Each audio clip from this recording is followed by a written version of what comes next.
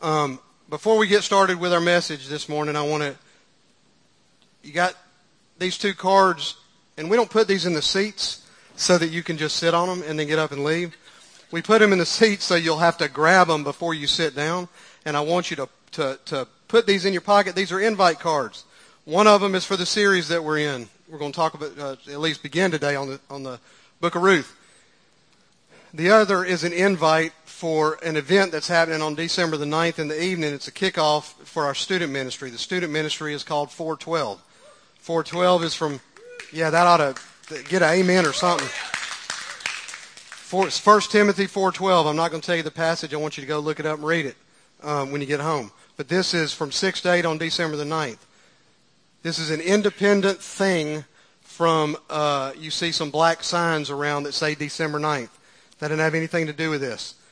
That December the 9th event is we will be making in one service that morning on December the 9th, that Sunday morning, biggest announcement in the history of this church. Just plan on being here that day.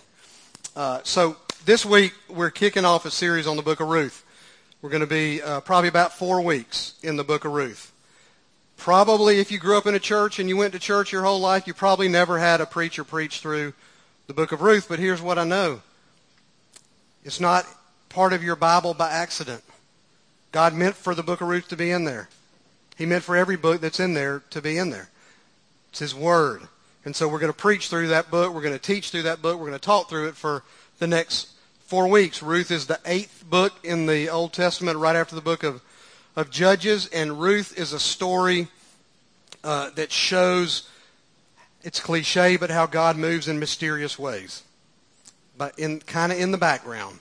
It's a story for people who wonder where God is when it seems like He's not there. It's a story for people who wonder where God is when one tragedy after the next attacks their faith. It's a story for people who wonder whether a life of integrity in the midst of tough times is really worth it or not. And it's a story for people who really can't imagine that anything great could come from their ordinary, just plain old ordinary little life.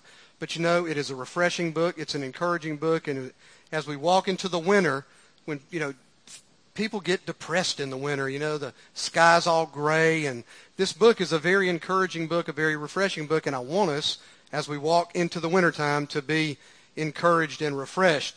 And I want to give y'all some context and a little background for the book. I told you a few weeks ago, when you understand some things about a book in the Scriptures, some historical context, background, and so forth, it really makes the Bible come to life. And so let me set the stage a little bit for this book. The very first verse, the first 5 or 6 words in the book tell us when the events that are going to be in the book, when they occurred. The first words say, in the days when the judges ruled. And there is a lot packed into those few words. That time period, in the neighborhood of 1300 years before Christ, 1300 BC, was a period from Joshua's death, and Joshua was the guy that led, he became the Hebrews' leader after Moses died. Moses, the guy that went up on the mountain. Moses, the guy that led Israel out of slavery in Egypt. And Joshua was the leader after Moses died. And so it's the period from Joshua until Israel had their first king. Israel didn't have kings before that. Saul was the first king. So it's that 400-ish year period between Joshua and Saul becoming the first king.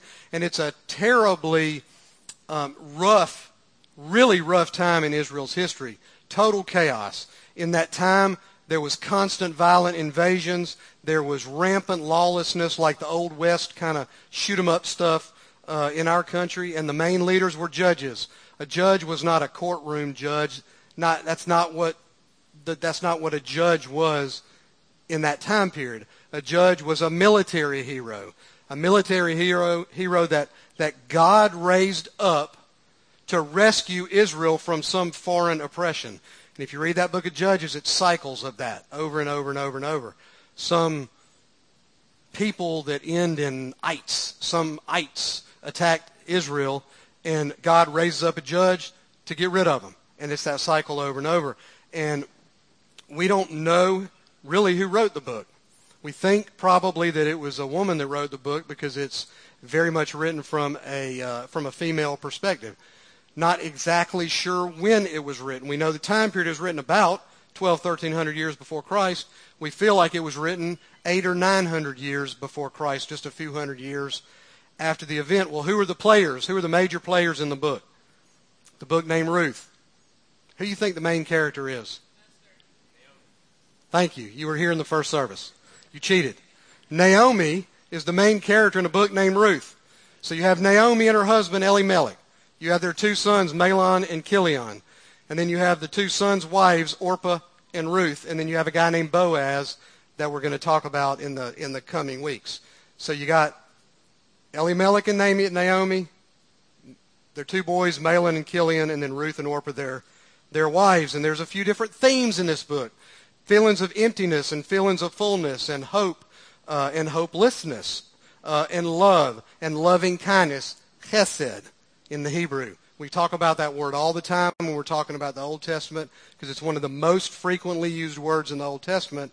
So that theme is in here, and we're going to talk a little bit about that in a little while.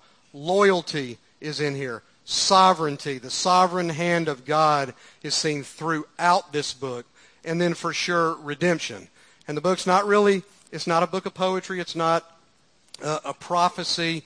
You know, it's not really purely a history book. It's a historical kind of short story. It's only 4 chapters long. If I could encourage you to do something, read the whole book this week. And then you can do it in 20 minutes probably. Read the whole book next week. And read the whole book the next week. And then read the whole book the next week. And then we'll be done with it. It'll do you good to read a whole book of the Bible at the same time. And so it starts off, verse 1, in the days when the judges ruled, there was a famine in the land. So there was a famine. Food was scarce. And it may have been caused by one of these invading armies that kind of raped the land in this time period of the judges because it was such a terrible time. Who knows exactly why, but we do know that it didn't sneak up on God. We do know that it happened under his sort of sovereign hand and his authority. Nonetheless, though, it drove some people out of Israel. And the text goes on, so a man from Bethlehem in Judah, together with his wife and 2 sons, went to live for a while in the country of Moab. The man's name was Elimelech. His wife's name was Naomi. And the names of his 2 sons were Mahlon and Chilion. And they were Ephrathites from Bethlehem, Judah. And they went to Moab and they lived there. So the famine drove Elimelech and Naomi and their 2 boys from Bethlehem to Moab. You got to know a little bit about that.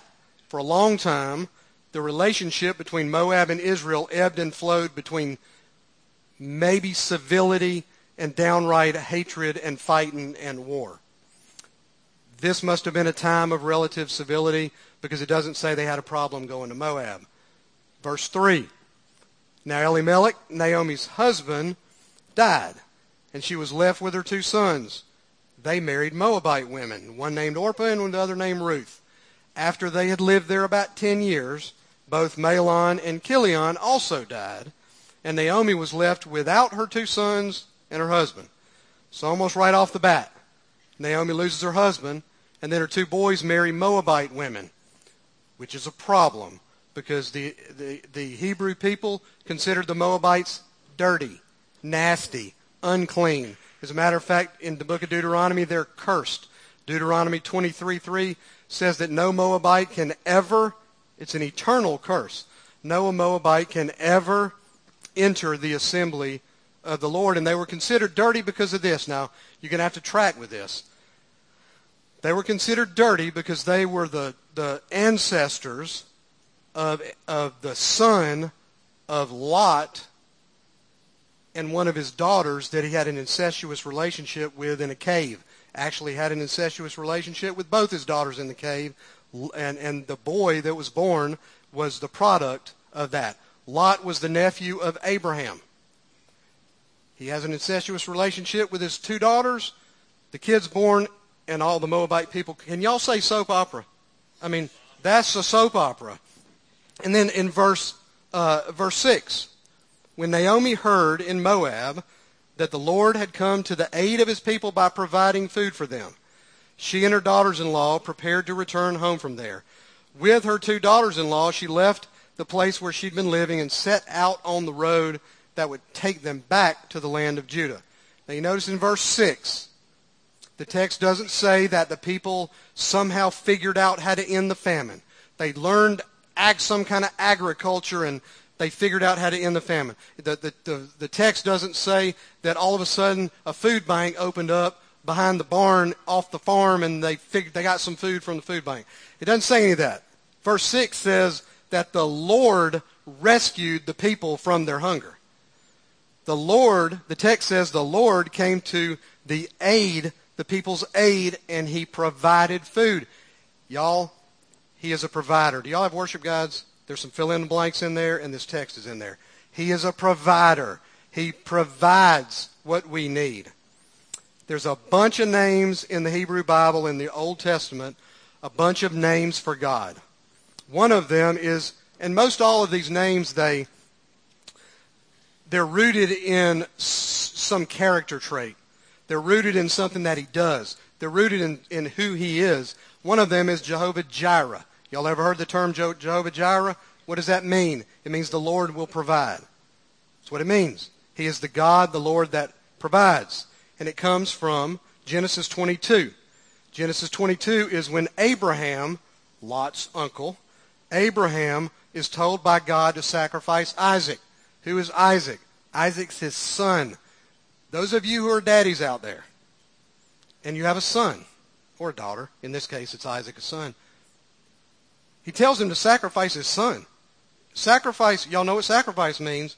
It means he tells him to slay his son. What did Abraham do? He did what he was told. He took the wood and the fire. He's told to go up to this place called Moriah. He took the wood and the fire and a blade. And if you think about it, he took a blade with him up there. And he set all this stuff up. And the boy looks at him. In verse 7, Genesis 22, if you're a daddy, think about this. The boy looks up at him and says, well, Daddy, the fire and the wood are here, but where's the lamb for the burnt offering? Think about that. Abraham answered to him. Abraham was a man of faith. Abraham said, God himself will provide. And they pressed on. Now he's got Isaac bound up, his son. Bound up, and he built the altar. And he raises up the knife to do what the text says, to slay his son. And God stops his arm, and Abraham sees an animal, a ram, stuck in the thicket over there, and he gets that ram and he sacrifices it because God always provides, y'all.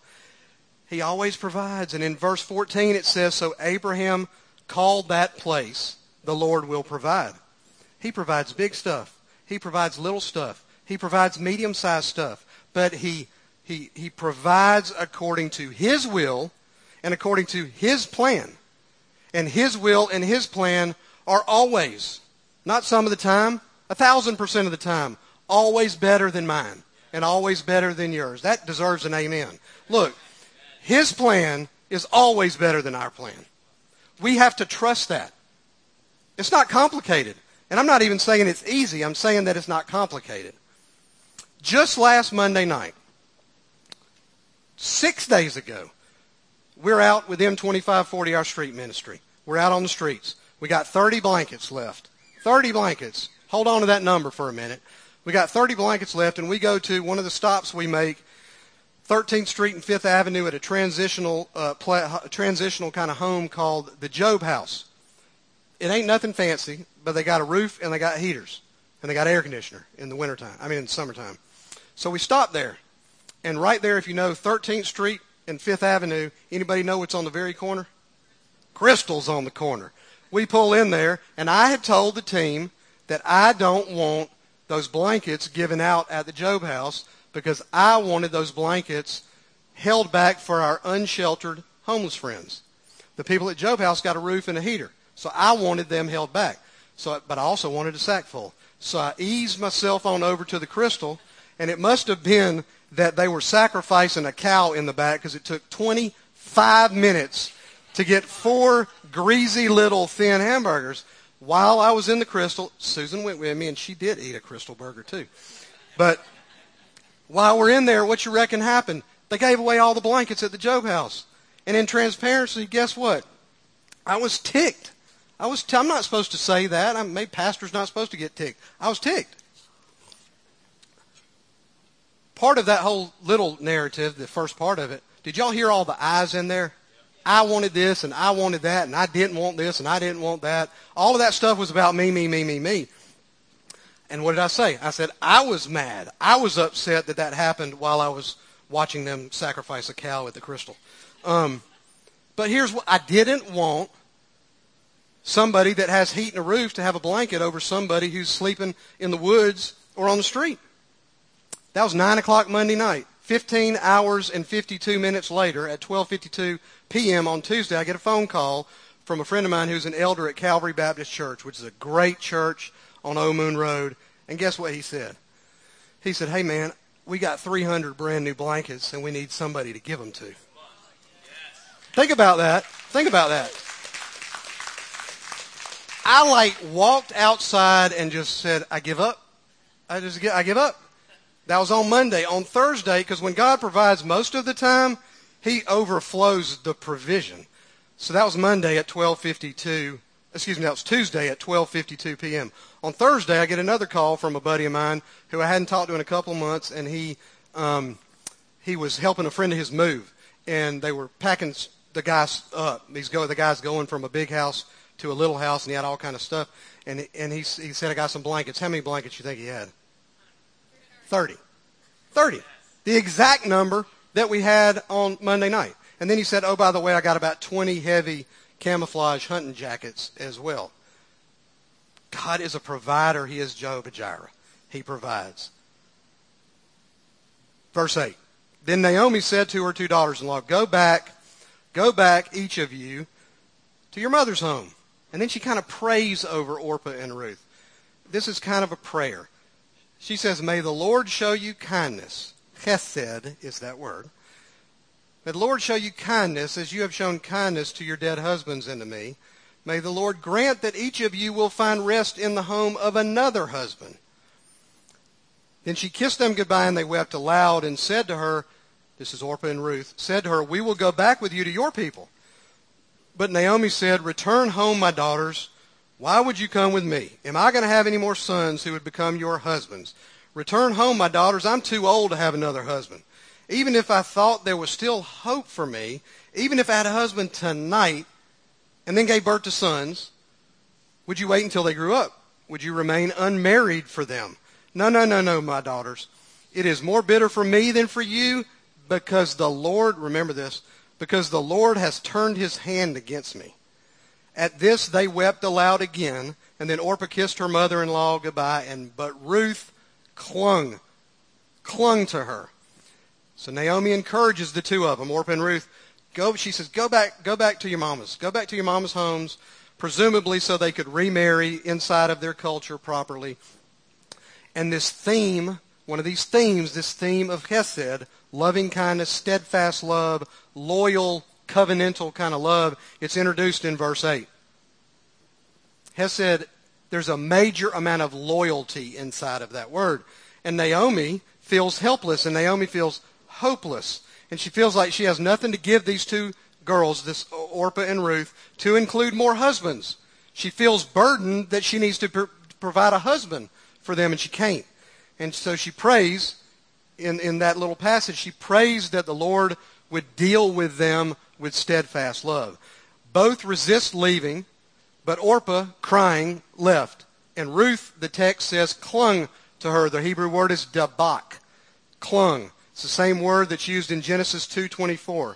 Anybody know where you always hear the word cleave quoted from Genesis 2? In weddings, all the time. And it's speaking of when a husband is to leave his parents and do what? Cleave to his wife. Hold on to his wife. Cling to his wife. Hold fast to his wife. There's so much in that word in verse 14. But Ruth clung to her. It requires like leaving membership in one organization, leaving membership in one group forever and joining permanently another group. Ruth was abandoning her Moabite roots to remain forever, permanently with Naomi. One of the values at my church, in our church, and it's on the wall out there, is big faith. Stuck on a big square out there, and here's what it says. And this is one of the fill-in-the-blanks in your worship guide. We are big faith, risk-taking, adventurous believers. Big faith. And we'd rather make mistakes than miss opportunities. Why do you think we do the things that we feel God is telling us to do? He doesn't tell us to sit on our rear ends and do nothing. He tells us to have big faith and take calculated, intelligent risks, not stupid risks, intelligent, informed risks. And I want to do that rather than miss an opportunity. Our faith does not make us safe, it makes us courageous. Ruth had big faith. As a matter of fact, Ruth had huge faith. Orpah, and I'm not hammering Orpah, but Orpah did the sensible. Orpah did the sensible, expected thing. Nothing wrong with that. If you want to sit on the couch and eat chips and watch TV, that's okay. That's what Orpah did, the sensible, expected thing. But Ruth did the extraordinary, the unexpected thing. And whatever her motivation was, affection or loyalty or idealism, whatever her motivation was to cling to Naomi, she did in fact sacrifice her destiny to cling to a seemingly old, helpless, hopeless mother-in-law. The text goes on in verse 15. Look, said Naomi, and I want you to think this verse. It is almost like a movie script, and you got a director, you're reading a screenplay, and you have a director, and he's saying to Naomi and Ruth, because that's who's talking, when Naomi says, look, your sister-in-law's going back to her people and her gods, go back with her. It's almost like the director says, now y'all look yonder, and Orpah's walking off into the sunset, and she can see her mama's home back on the horizon. And that's the image there. Naomi is saying, Ruth, go back there with her and find you a husband. But Ruth replied, don't urge me to leave. It's almost like you can hear Ruth say, enough. If I wanted to go back, I'd go back. I don't want to go back. I want to stay with you. So the text says, don't urge me to leave you or turn back from you. And then she says, where you go, I will go, and where you stay, I will stay. Your people will be my people, your God, my God. She says, I will die. Where you die, I will die, and where you are buried, I'll be buried. May the Lord deal with me, she says, be it ever so severely, if even death separates me and you. And when Naomi realized that Ruth was determined to go with her, she stopped urging her. So Naomi asked the two of them to go back for the third time. Ask them to go back. Go back to your mama's house. Ruth's answer in verse 16 and 17, one of the most touching dialogues of love ever recorded in the Scriptures. She pledges, Ruth does, steadfast devotion to Naomi. She pledges steadfast devotion to Naomi's people. And most importantly, she pledges steadfast devotion to Naomi's God. Ruth's given up every single thing that she has ever known to care for Naomi for the rest of Naomi's life. This is another example of that theme of Hesed. And she didn't just say in this verse, or these verses, she didn't just say to Naomi that she would accompany her on her travels. She didn't say to her, Miss Naomi, my name is Ruth, and I will be your Uber driver today. She didn't say that. She didn't say that she didn't even just say that she was going to settle permanently with Naomi. Verse 16, though, says, your people will be my people and your God my God. When she said that, she left everything behind. She left all of her ethnic roots behind. She left her religion behind. And she adopted Ruth's nationality and Ruth's religion. Naomi's. And Naomi's God. And from that point on, all of her kin people, all of Ruth's kin people from that point on would be Israelites. All of Ruth's kin people from that point on, the God of Abraham, Isaac, and Jacob, would be the God that they bowed the knee to and worshiped. And Ruth took on this uncertain future of this bitter old lady, this bitter old widow, in a land, because they were heading back to Israel, in a land that she didn't know anybody, in a land that she as a Moabite basically generally had no rights, no legal rights. And given the rivalry forever back and forth between Moab and Israel, she was walking right into racism. There's no doubt about it. She looked different, she talked different, her ethnicity was different, and they were going to drill her for it. And she knew it. She knew it. She knew that prejudice was going to come because of where she was from and because of who she was. But y'all, that's the character of Ruth. You want to mimic somebody's character? Mimic the character of Ruth. Her abandonment of family, her abandonment of her religion, her abandonment of her culture, her abandonment of her country, completely foreshadows what Jesus tells us 11, 12, 1,300 years later. His teaching when he says to be his disciple requires me and you to be willing to renounce all family for the sake of the kingdom of God. And you may not have to do that. My prayer is that you will absolutely not have to do that. My prayer is that your whole family is a bunch of Christians, and when you get saved, they wrap their arms around you, and they love you, and they encourage you, and they pray with you, and they study the Bible with you, and you go to church with them somewhere. That's the prayer. It just may not always work out that way. And you should be willing to do it. Honestly, when I got saved, and I let my mom and dad know that night, it was almost 5 years before they ever spoke another word to me or Susan. Me and my dad worked together for 10 plus years. Every day we were this close. And in one night, they didn't talk to me or Susan. And we had little kids at the time for 5 years. When I told my sister that I'd gotten saved, screamed, cussed me out on the phone, hung the phone up, didn't talk to me for 4 or 5 years. Now, I hope that doesn't ever happen to anybody. It's not a complicated thing, though. If I got to choose between my family and my culture and my ethnicity over here or Jesus, I'm choosing Jesus. That's not a hard decision. No, let me change the way I say that. It's not a complicated decision. There may be consequences, but you know what? God is a redeemer. God redeemed the relationship with my mom and dad. He redeemed the relationship with my sister. We've never been closer than we are right now. And my prayer is that they will come to know the Lord before he takes them home. I mean, that's the prayer. And I got to trust that that is going to happen. And I'm going to be obedient and try to do whatever he tells me to do. My point in this, though, is if you got to choose Jesus. Now, let's look back at those verses 8 through 13 real quick. When Naomi encourages Orpah and Ruth to go on back to Mama's house and find them some good Moabite men, she even says to them, why are you going to come with me?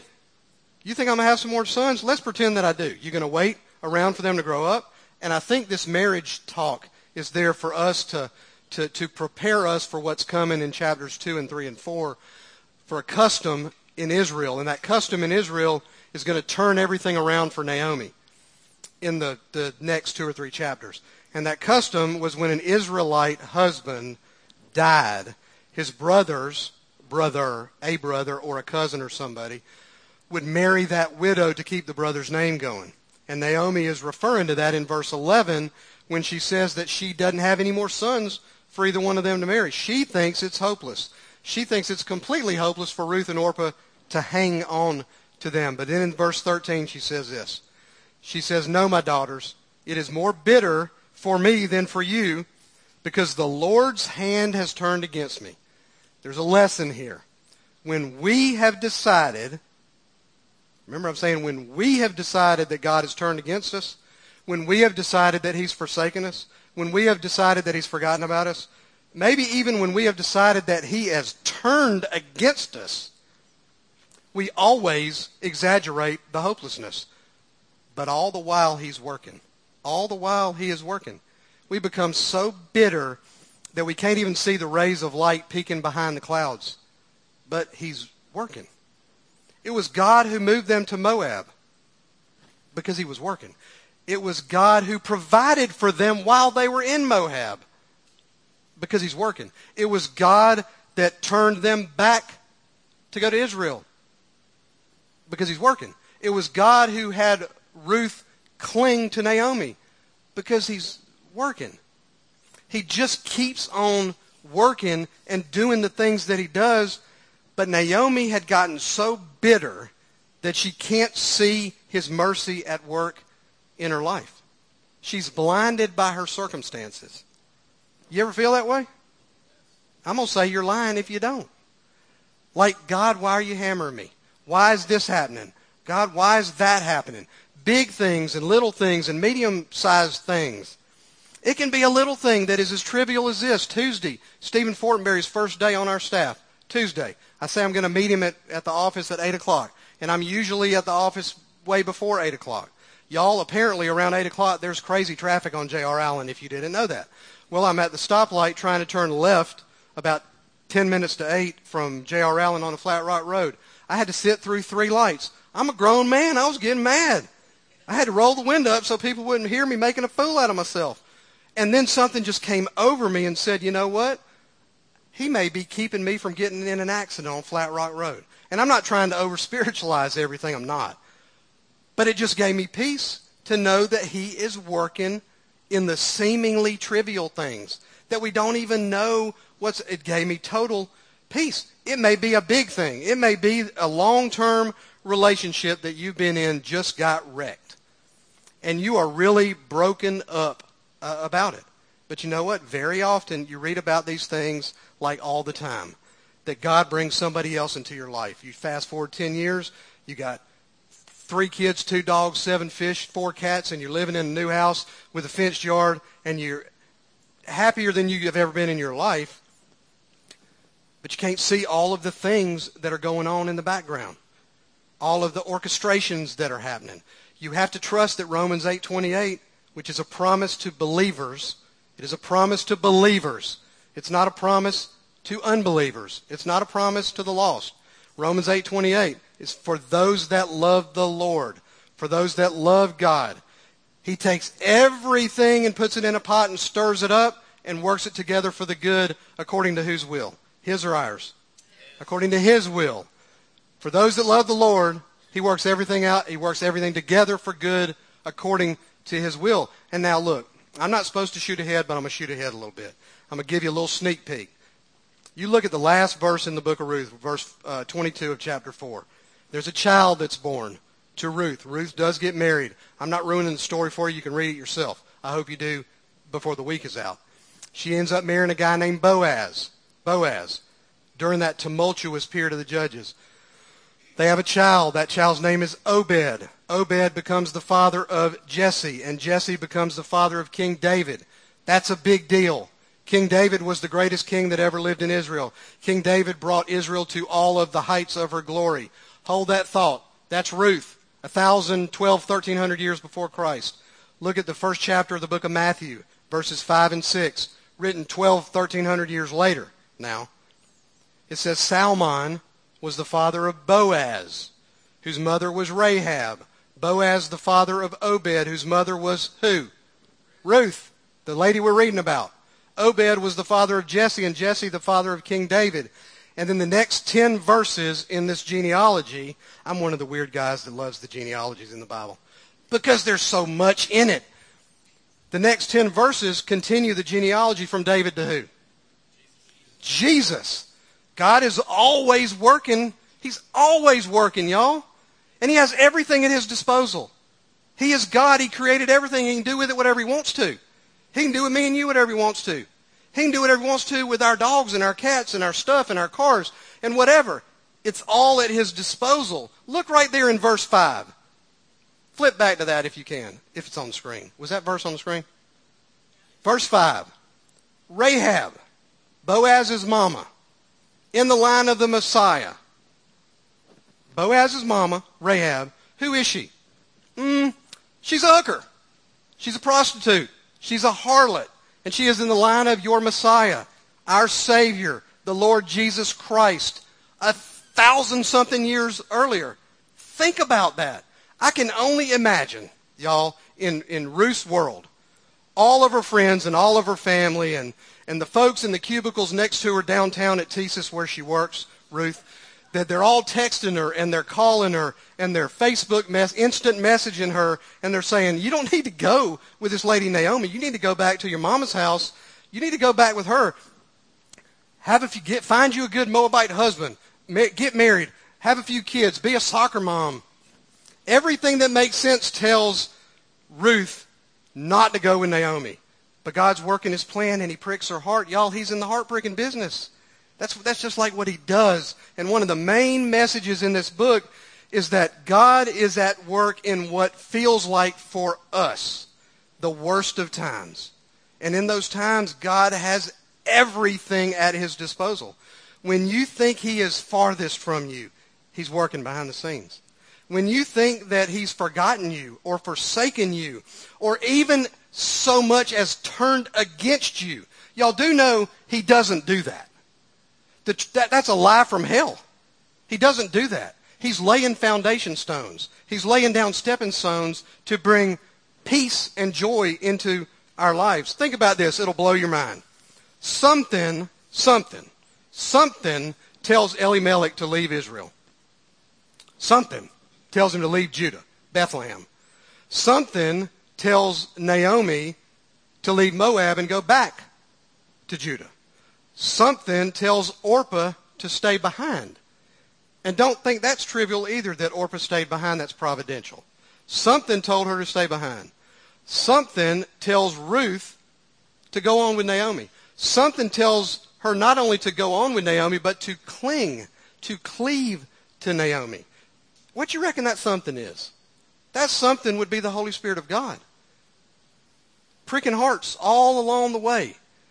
So he tells Ruth to cling to Naomi and to go with her. And over 1,200 years later, Jesus Christ is born 20-something generations after that. Do you think that just is coincidental? It is not. He's moving stuff around, but you don't even see it happening. Promise you, Ruth and them didn't see it happening. Who would have imagined in the worst of all times, this period of the Judges, that God was quietly moving in the tragedies of just a little old, plain old, regular little family in the plains of Moab, just on the other side of the Dead Sea? Because he was preparing the way for the Messiah. So here's what you can take from this. If anything has fallen in on you to make your future seem hopeless, learn from Ruth that God is at work for you, in the background, behind the scenes, to give you a future and to give you a hope. And a future and a hope, y'all, is what separates a believer from an unbeliever. In simple terms, look at what Jeremiah said 800 years or so before Christ. Chapter 29, verse 11.